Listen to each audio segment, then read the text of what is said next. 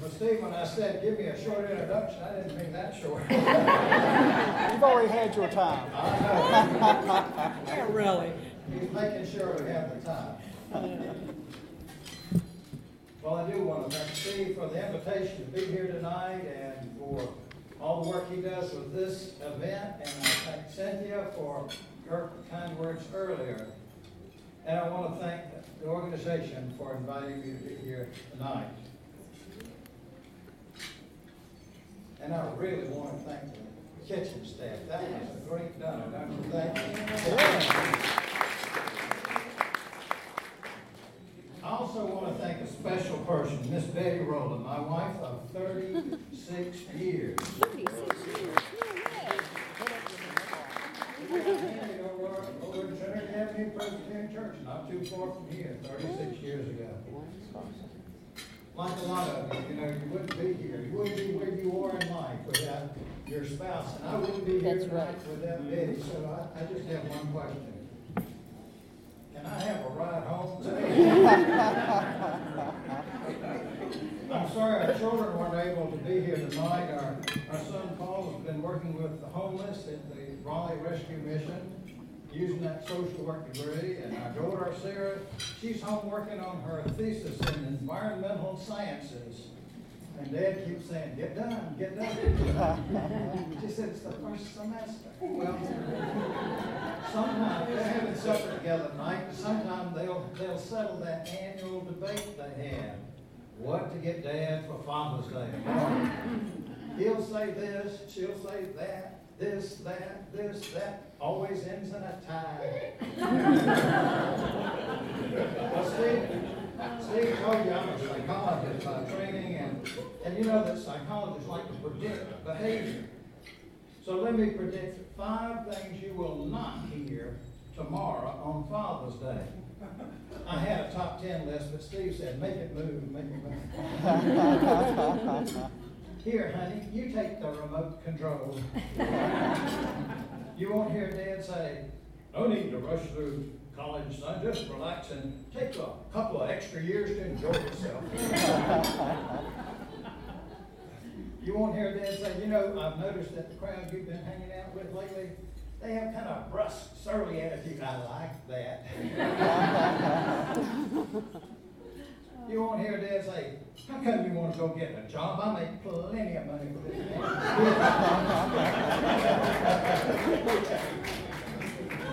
And the number one thing you will not hear tomorrow is, what do I want for Father's Day? Oh, nothing. I don't need a present.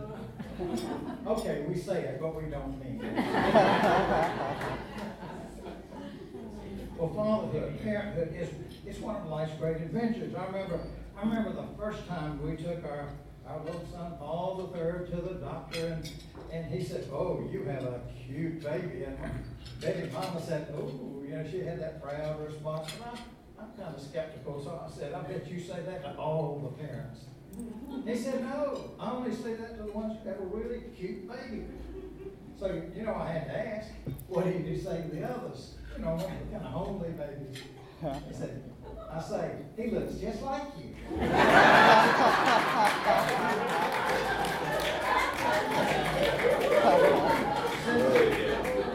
Since retiring from service for a while, I work as a lay Presbyterian pastor.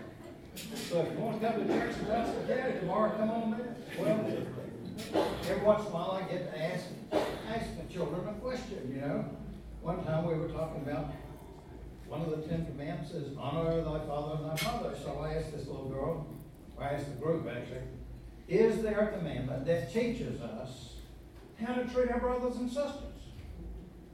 And one little girl holds up her hand, and I point to her, and she said, thou shalt not kill. Well,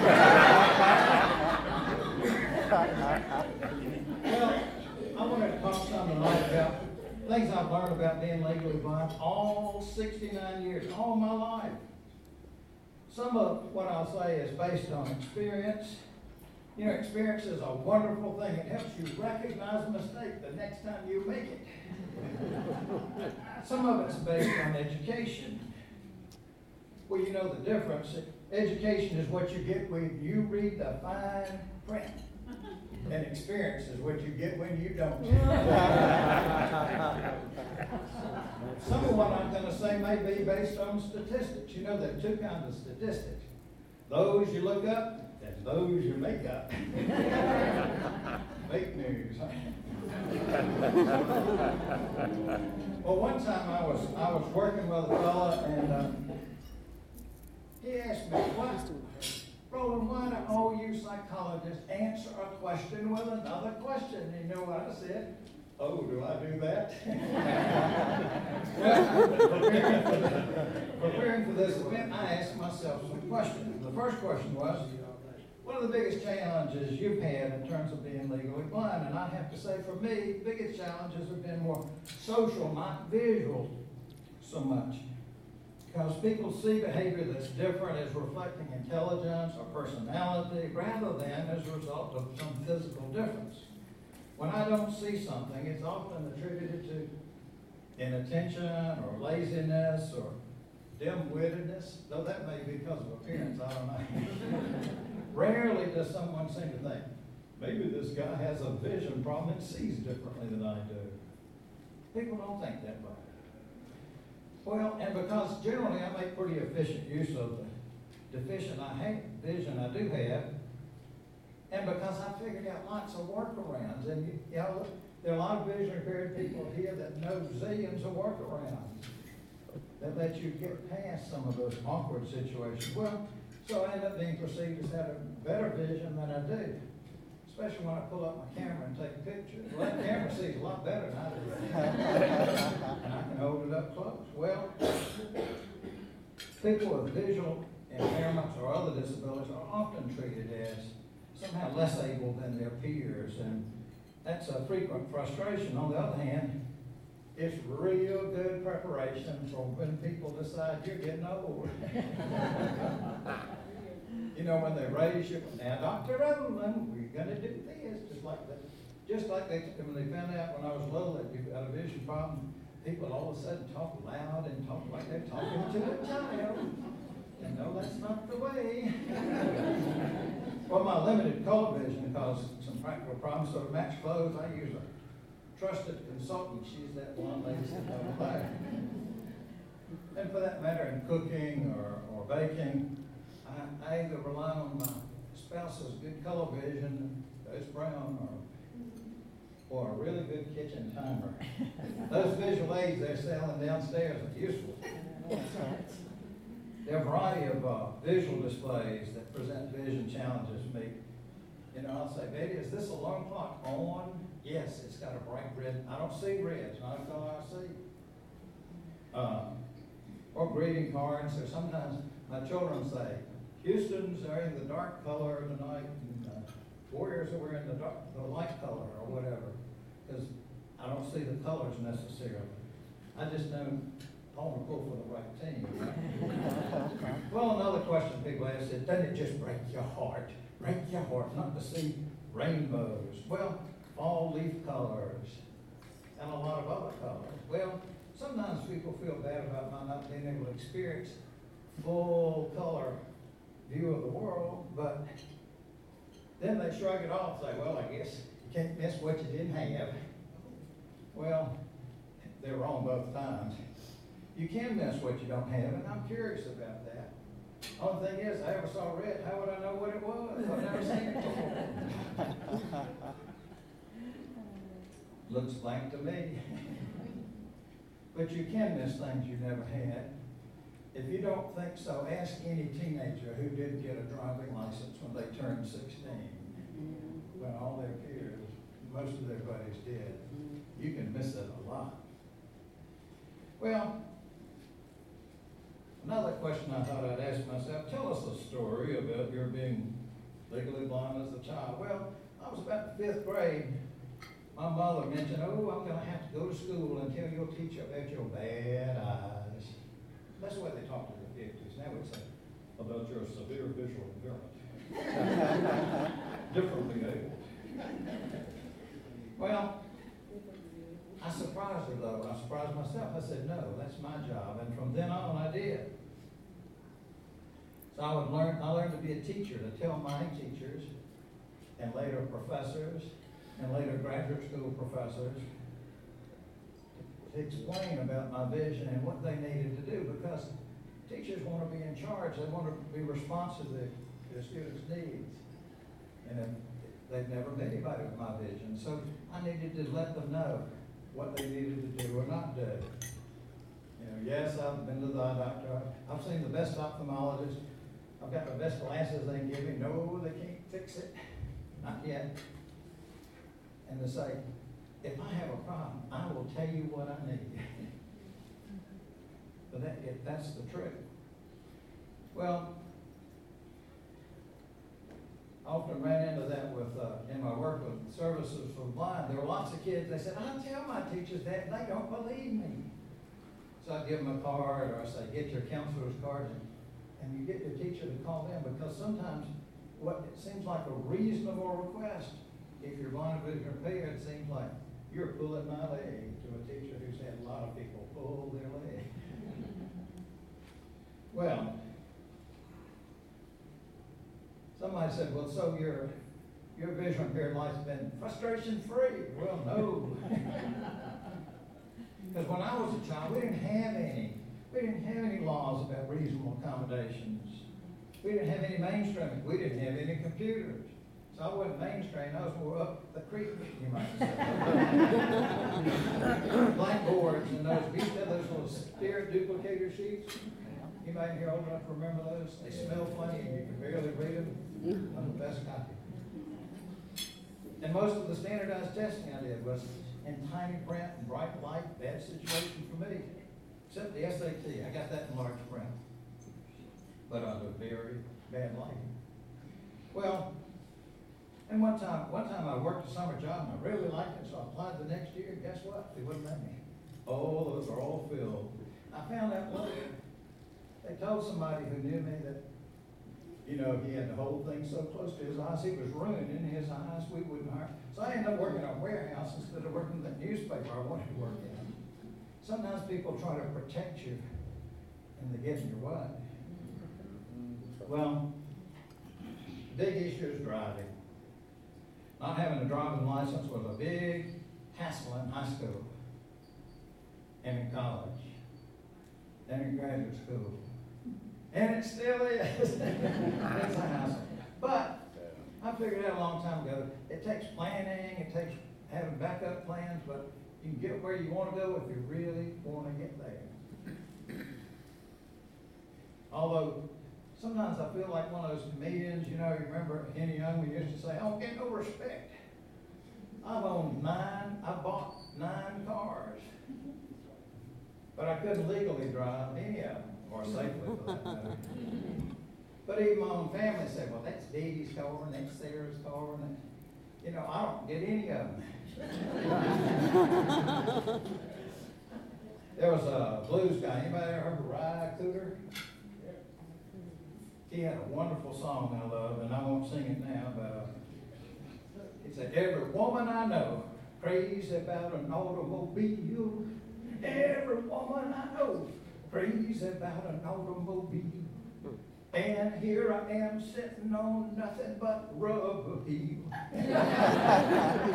See, I'm in no danger of being in the town later. Well, the truth is, I can drive. You know, they have these little bumper cars, you get in the state street, boom, boom. It's the usual route to independence, but the real key to independence is in your heart, in your wanting to be independent. So what does legal blindness taught me about life? Well, one is other people, of course, don't see things the same way. And even people who have the same diagnosis don't quite have the same acuity or the same color or the same challenges. Vision problems basically cause practical problems. And most practical problems have practical solutions or workarounds. There's just a whole lot to be said for persistence, about not giving up too easily. I'm conducting a funeral of a friend who was vision impaired next week, and her favorite saying was, meet all challenges with determination and humor. And if you can do that, you can handle most of the challenges in life. A major adaptive skill is learning to be a teacher. A teacher with diplomacy. You know what diplomacy is? It's a skill that if you'd used tact, you wouldn't have been in that situation in the first place.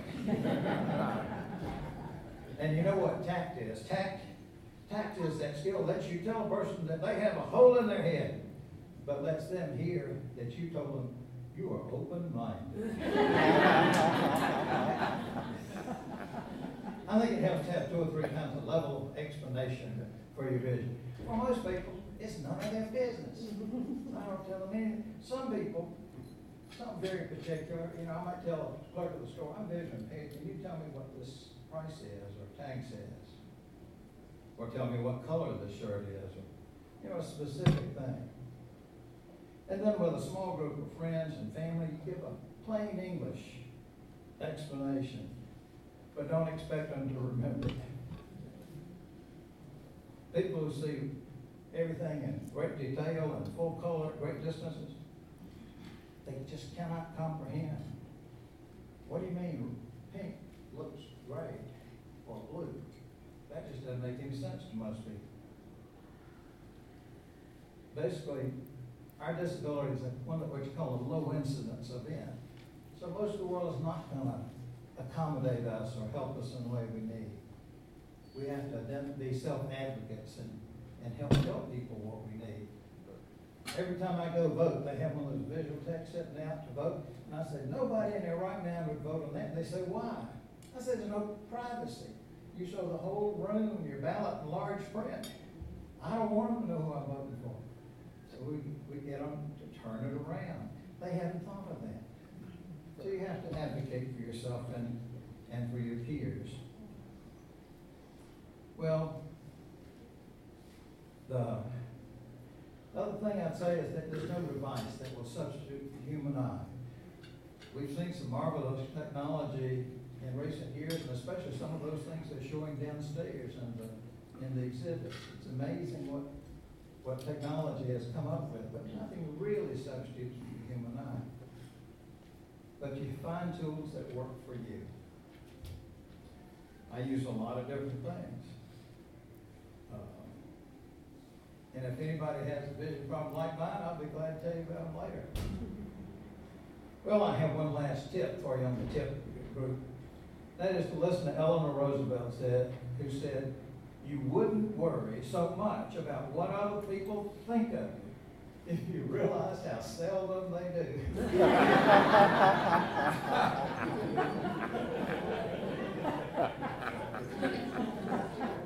A long time ago, I was embarrassed to read in front of other people, and then I kind of realized, if you know me and like me, then you understand. And if you don't know me or don't like me, why do I care? It helps to let family down too. They had an uncle kept saying in deer season, go hunt with me, let's go hunt with me. What's something you ask a friend to do, your son to do? It's an honor. And he just wouldn't take no for an answer. Finally, I said, let me put it this way, Jack. I can see to shoot. I just can't see to aim. So he asked me to do other things. Well, finally, let me tell you about there's an old couple sitting in their rocking chairs. It's at the end of the day as the sun sinks low, like soon now. The crepuscular time of day, they call it. It's a time you can get a little sentimental and reminiscing and think about things. And as they sit and they rock, the wife looks sweetly at her husband and so softly says, honey, I'm so proud of you. But he whips around and says, I'm tired of you too. Sometimes what gets said is not what gets heard. But you guys have been great tonight, so thank you. God bless you. Bless all. Good luck to all the contestants tonight. And y'all have a great night.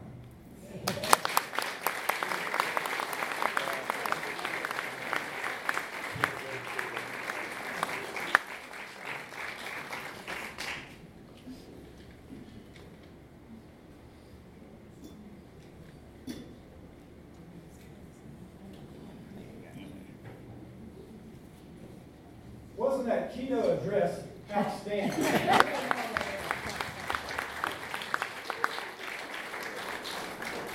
Well, that concludes our program for today.